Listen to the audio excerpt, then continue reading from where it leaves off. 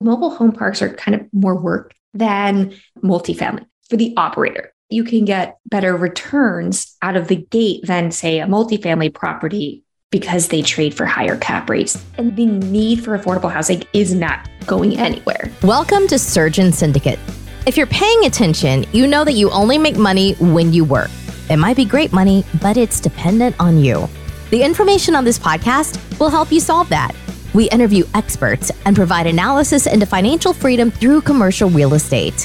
Why? To help physicians like you thrive.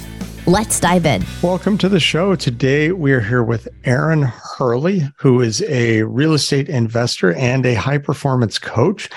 Our show today is sponsored by Fortress Capital. Fortress Capital is a private equity company that I started to help physicians invest in real estate and build passive income and financial freedom. So, Erin, welcome to the show.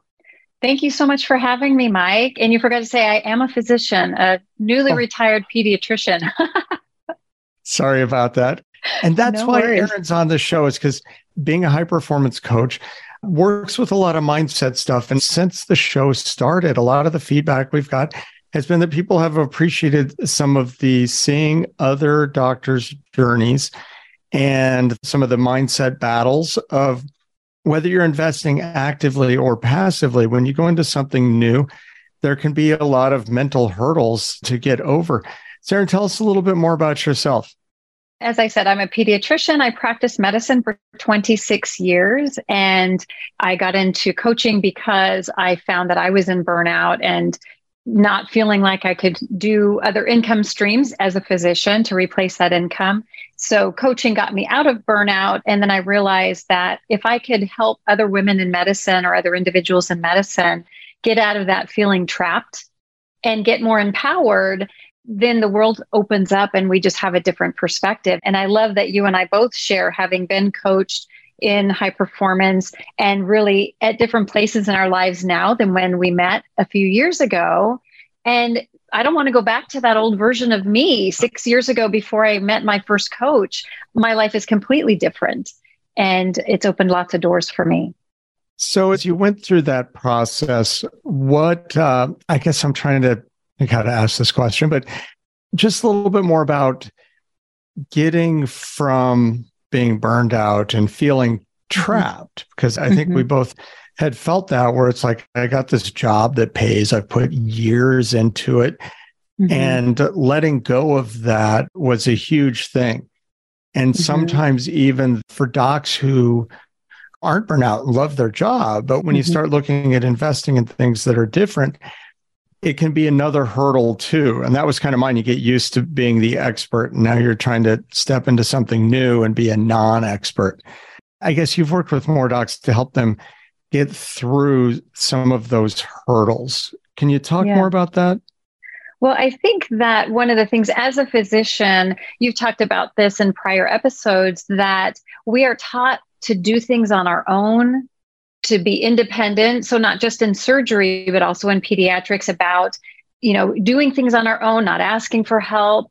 And so one of the things coaching has allowed me to do is shift my mindset, whether it was, I used to think boundaries were a weakness, and now I see it as a strength. I used to think asking for help was a sign of weakness, and now I see it as a strength that helps me get further faster.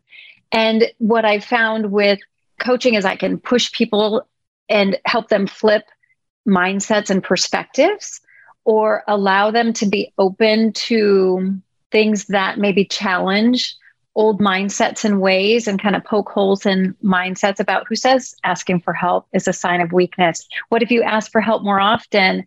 How much more productive could you be than trying to do it on your own? And there's a saying that I like to quote. I think it's an African proverb, and it says, if you want to go fast, go alone. If you want to go far, go together. And asking for help, you're asking people to go with you on your journey. I love that. And it is so true. You get so used to being in a silo. And I think sometimes we ask other docs for help with our patients. But once you leave that world, then somehow it gets hard to start trusting people and asking for help. And I think you and I have both participated in masterminds. And when I joined my first mastermind with somebody who's mentored and coached us both, Brendan Burchard, I actually didn't know what I was going to get out of coaching. But when I saw what the program did for me, and it was created by Brendan Burchard, I then wanted to get closer to that expert, that individual who helped change my life. And I joined a mastermind, having no idea, like, why don't we have masterminds in medicine? One person who led the mastermind, Dean Graziosi, talked about being in a mastermind allows you to skip steps, right? Like maybe you're on step number 2 in investing in real estate. And by connecting with Mike McManus, now you're going to jump to step 10 much faster and with much more ease and less energy and time expended, because you're willing to ask for or pay for advice from an expert. That willingness to ask experts in other fields completely unrelated to medicine was a big eye-opener. And now I've participated in masterminds regularly for the last 6 years and learned from people outside of medicine and realized solving problems in this tiny little box in the medical world, it's very limited. And when you tap into other minds from other perspectives, other industries, it's really helped me become a much better problem solver.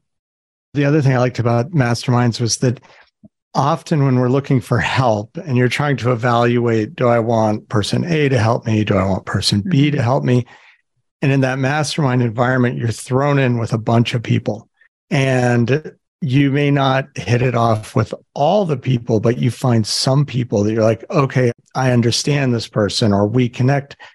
And it helps kind of sort through and again, skip steps, because now those steps of finding people to connect. I've never been in a mastermind and not found that connection with somebody that leapt the process forward. And even can be your own cheerleaders or giving some mentorship. I know last year I was working on creating a group coaching program. I had done one-on-one, but never group. I talked about it for literally 7 to 8 months. And in July, I went to an in-person mastermind in 2 years that I'd been to, connected with people that I'd been connecting with virtually for the past couple of years in the mastermind.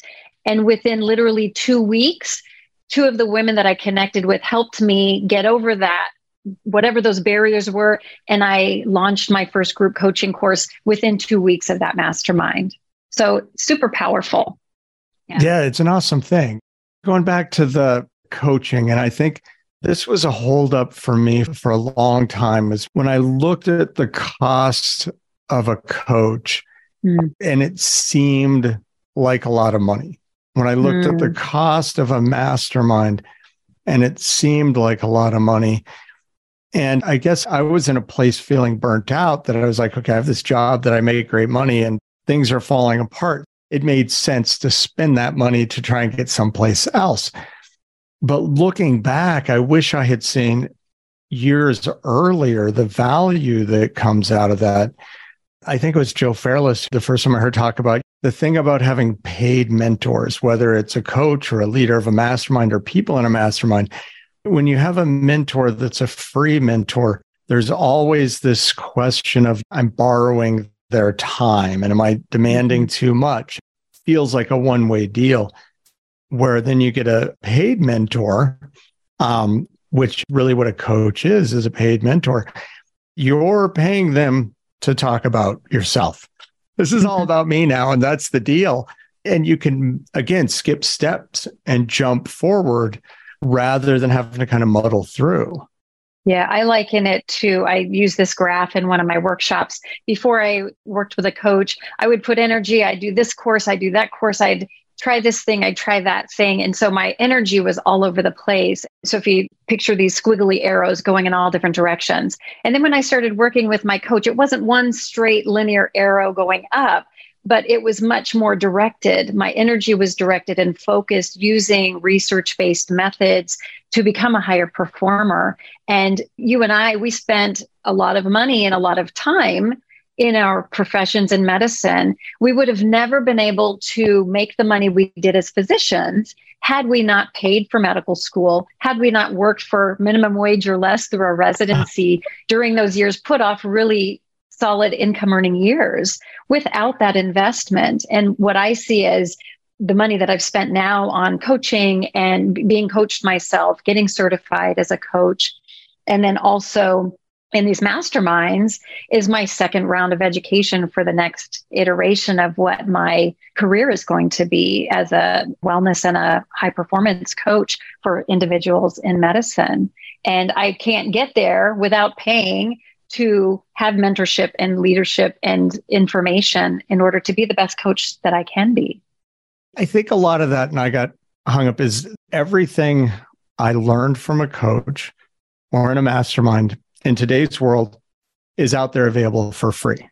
Mm-hmm. But finding it in the order that I need it and in a structure that works for where I'm at is very difficult. And you may not ever put it together. So that's part of it, is it's not just the information, it's formatted to you and where you're at that time. Right.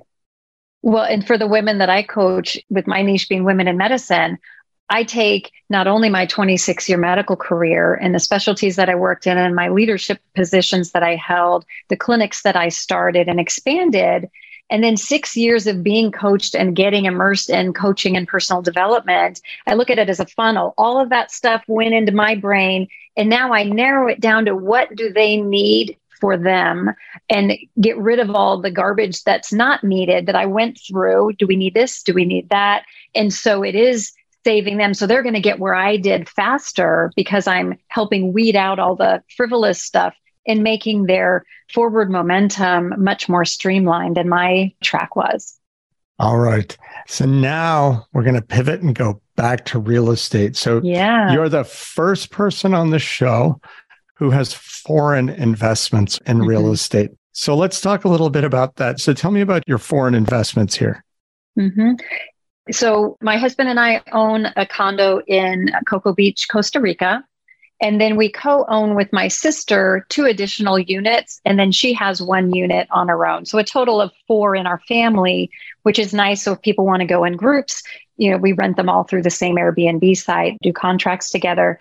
But it allows us to then, as you said on previous podcasts, like the ability to run 4 isn't that much more than it is to run 1. And so between our family and my sister's family, we're able to kind of scale the income that is coming in. It's not 4 times the work to run 4 units as it is from 1.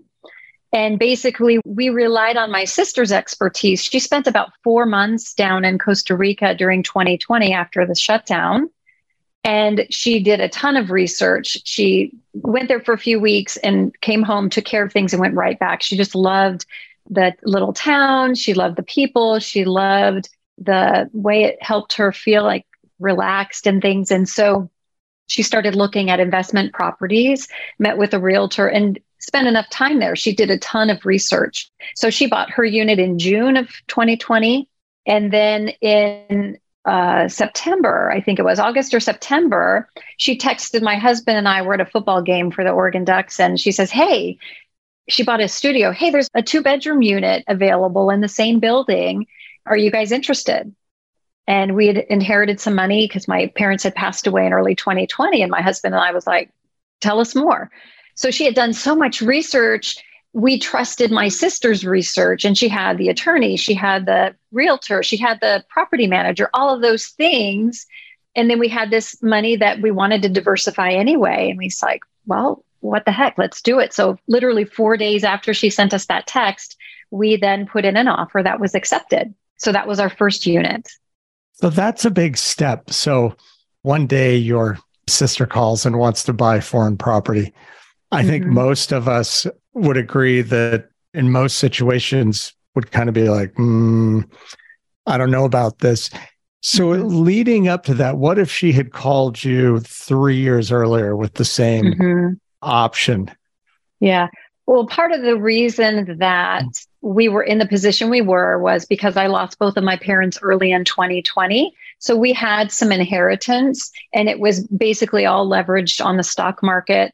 My husband and I had also talked about flipping homes back in 2016, 2017 with some savings that we had. And then I got diagnosed with breast cancer, and that kind of derailed that. And then my mom's health was declining. So we had talked about investment property, and it was too expensive here in the States well, we thought it was too expensive. So that gave us an opportunity to invest with what seemed like well-researched information from my sister in a location that was much less expensive than investing here in the US.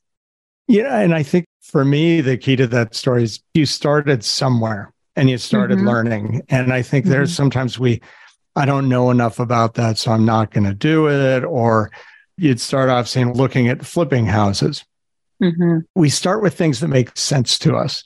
I don't think most people, unless you spend a bunch of time in Costa Rica and you know other people that want to go to Costa Rica all the time, then you might think we'll start there. But I'd never been to Costa Rica when we bought the property. Well, Neither was my husband. Sight unseen. Nope. It was all based on my sister's research. Rather than that as your jumping off point, though, you'd been like, we're looking for other income streams and you're thinking about real estate. And so you'd looked at flipping homes and that hadn't really worked. And you'd probably looked at some short-term rentals and been like, oh, the vacation stuff here, the numbers aren't working. And so you had started down the road, never knowing that it was going to lead to investing in Costa Rica. But when the opportunity came because you had started down the road, you finally found a thing and you're like, okay, this fits, that I've got enough background knowledge and an interest in moving down this road. That I would just take out of that story for anybody listening is if you're listening to this and you have any interest, start with something that you find that seems most interesting to you and get started there. It doesn't mean that's where you're going to end up investing.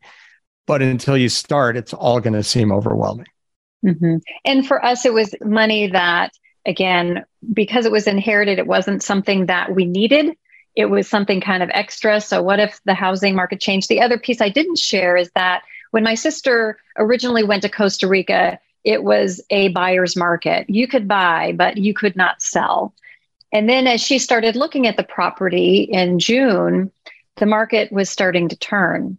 And so things were starting to heat up and move. So then she ended up buying in June. And then when ours came up in September, we put in that bid. And I think because I'd been coached, because I'd learned to communicate with my husband, we were able to make some pretty serious decisions rapidly instead of, oh, we need to go down there. Oh, we need to do this. We got out of that indecisive mode. And we were able to move pretty quickly because then within 1 to 2 months, my sister texted and said, hey, there's another unit available. And I said, hey, you want to go halvesies? And she's like, sure. And so then we put in a bid, got another unit, but it was $10,000 more for a less nice unit than the one that we had bought just a couple months. Because again, the market was heating up. And then in December of that same year, a different floor plan that I had decided, my sister decided we want one of those if they come up.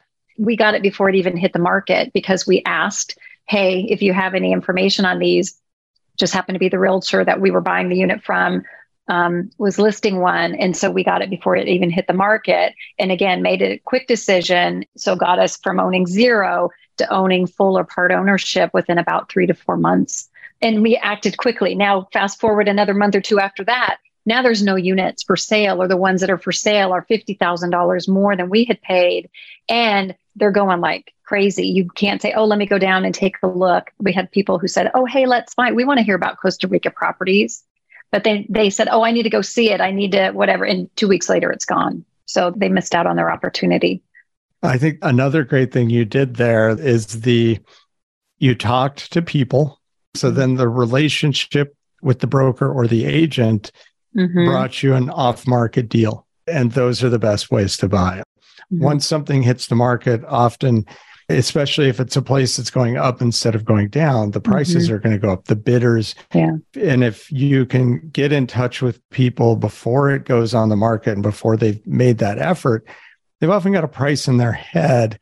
And then they're more likely to just sell at that price versus if they start getting multiple bids. We all do it. You're like, wow, how high could this go? Let's ride this out. So that was great. So there you made your first off-market deal in a foreign country. And I read the book, Never Split the Difference. Have you read that book? Yes. Yeah, I think I listened to it for the first time. But that book really helped when you're negotiating. That one book has saved me about 10 grand at least in negotiations with home remodel things and water damage things. So really great book. And then when I put in the bid, I told my sister, okay, we're going to give them this number that seems kind of wonky. It's an odd number and it's half between here and it might not make any sense, but it seemed to work with the offers that we put in on these places with getting us what we wanted at a reasonable deal. Yeah. All right, I'm going to add that to the show notes here. Never Split the Difference by Chris Voss. Mm-hmm. And I think the key thing she's talking about there, the message out of that is often we get hung up on thinking we're both negotiating about the same thing and that it's a competition, where most times people have different goals in mind. And if you find out where that goal is, you may find out you can get everything you want. They can get everything they want. You don't have to split the difference. So that's a great book. I think there's so much information in it that I listened to it on Audible, and I've probably listened to it a half a dozen times because each time I'd pick up something more out of it. Yeah. Yeah. So what differences do you find with owning a foreign property? Is there more concerns with the tax, or how did you structure that? Is there anything different you had to do with it being a foreign property? Yeah, well, I think part of it is just recognizing things are different in a foreign country. For example, trying to set up a bank account. You don't just go to the bank and set up a bank account. You go, you give them your paperwork, you have to get a letter from your attorney, and then they do the paperwork. And then when it doesn't get done before your flight home, you're like, I guess I'm not setting up a bank account this trip. I'll have to try it next time. So just recognizing, oh, I didn't know that it would take 2 weeks to open a bank account. And so finding workarounds, learning from people who've been doing it. Our property manager had been living there for a while. The realtor, they were both expats from the US. So they had been there a while to help us. But just recognizing you're going to stand in line at the bank for about an hour and a half anytime you need to go do a deposit, and they don't do things electronically. And just taking that, okay, that's just the way it is. And then getting good advice. We got connected with an attorney down there who helped us with the paperwork, then realized, oh, we need to make sure we set up a will, because down there, if somebody dies, it's going to be in probate for 2 years if you don't have a will set up in Costa Rica.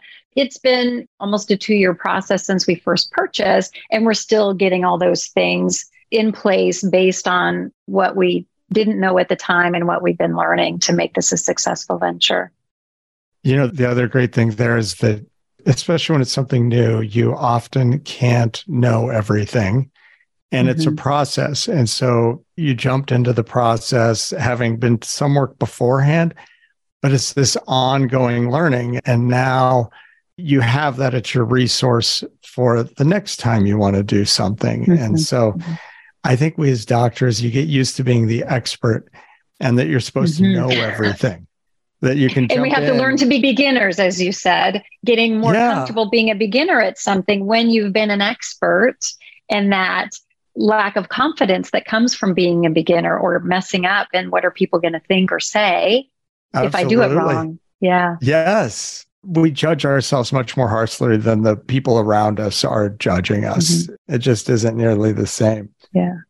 I think one of the other benefits that has allowed us as a family is not only having, the property there, but because it comes along with a business. So we opened up an LLC based on, again, expert advice from our accountant and tax professional, is the ability to then have a business with each of the units, and then being able to have write-offs for things that are business related. So legal write-offs for taxes, and that also involves international travel. And then demonstrating for our kids, this is what it takes to have a rental, and this is what it's like to work and flip a unit, getting it ready to rent out. And because our kids, especially when they're old enough to appreciate these types of things, they watch what we do a lot more than they listen to what we say. When they see you actually doing it versus talking about it, it has an impact. That's an amazing thing when then they come back and ask you. Recording this episode, I just dropped my daughter off at college. So I'm recording from my wife's family's house in Salt Lake City. And so it's a little bit of an improvised, there's my different background today because of that. But my daughter asked me some questions while we were here about wanting to get more involved in the real estate ventures. And these were things I'd asked her to do for a couple of years. And then one day, something clicked, but through that process, she was watching more than she was listening to me. So that's a great exposure you've given them to an opportunity that I never knew anything about that when I was that age. Yeah. Well, and my parents actually owned a rental complex. Like they owned really low cost rentals, low income housing. And so for me, investing in real estate and that kind of thing, that was their investment to ensure a healthy retirement. And it was fairly profitable, I think, but stressful.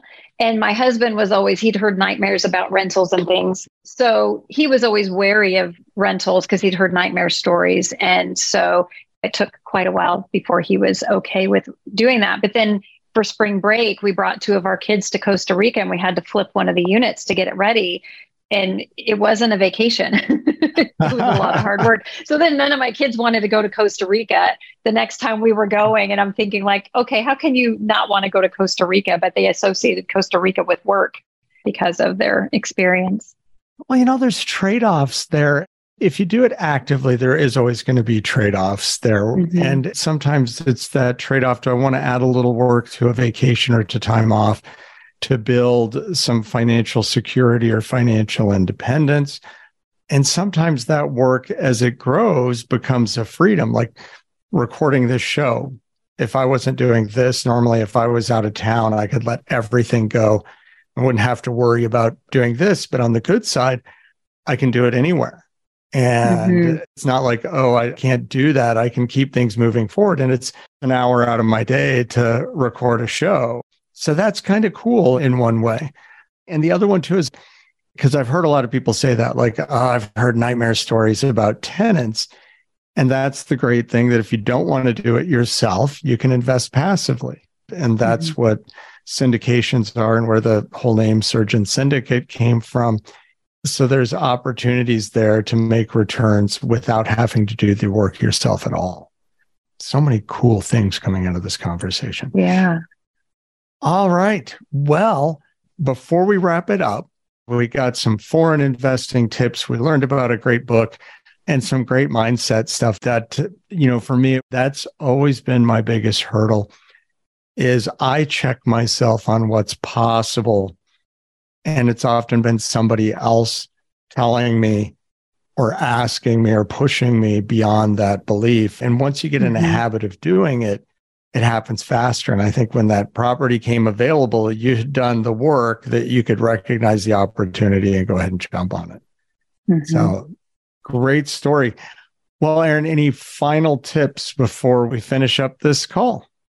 I think that just reflecting on the reminders that we're not guaranteed tomorrow.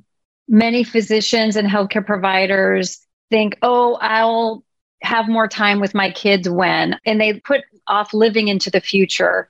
And we don't know if tomorrow's going to be there for us. And so one of the things is, what if this is your last day? What would you want to be doing? Especially as a healthcare provider who's had so much delayed gratification, who has put so much into their work, and saying, how can you put more joy into today, more connection into today? And is something like investing, doing passive investing, or diversifying your income streams going to allow you to have more of that? Awesome. Thank you so much. I hope everybody enjoyed the show. And please leave us a review. The reviews we've gotten so far from the earlier parts of the show have really helped with focusing what we put on the show and giving you the content you like. Thank you very much. This has been an episode of Surgeon Syndicate. If you got value from this episode, you know other surgeons are hungry to become job optional, and you can help them by sharing this content today. I'd also love to serve you better, so I wanted to offer you 2 things. Number 1, I'll be able to give you the content in an even better way if you take a moment and leave an honest written review of the show, explaining what you like and what you don't. And number 2, if you are a surgeon and serious about this, you don't want to do this on your own because you don't want to make mistakes with your money. I'd be happy to help you. Schedule a call and we can make a plan. Looking forward to having you with me on the next episode.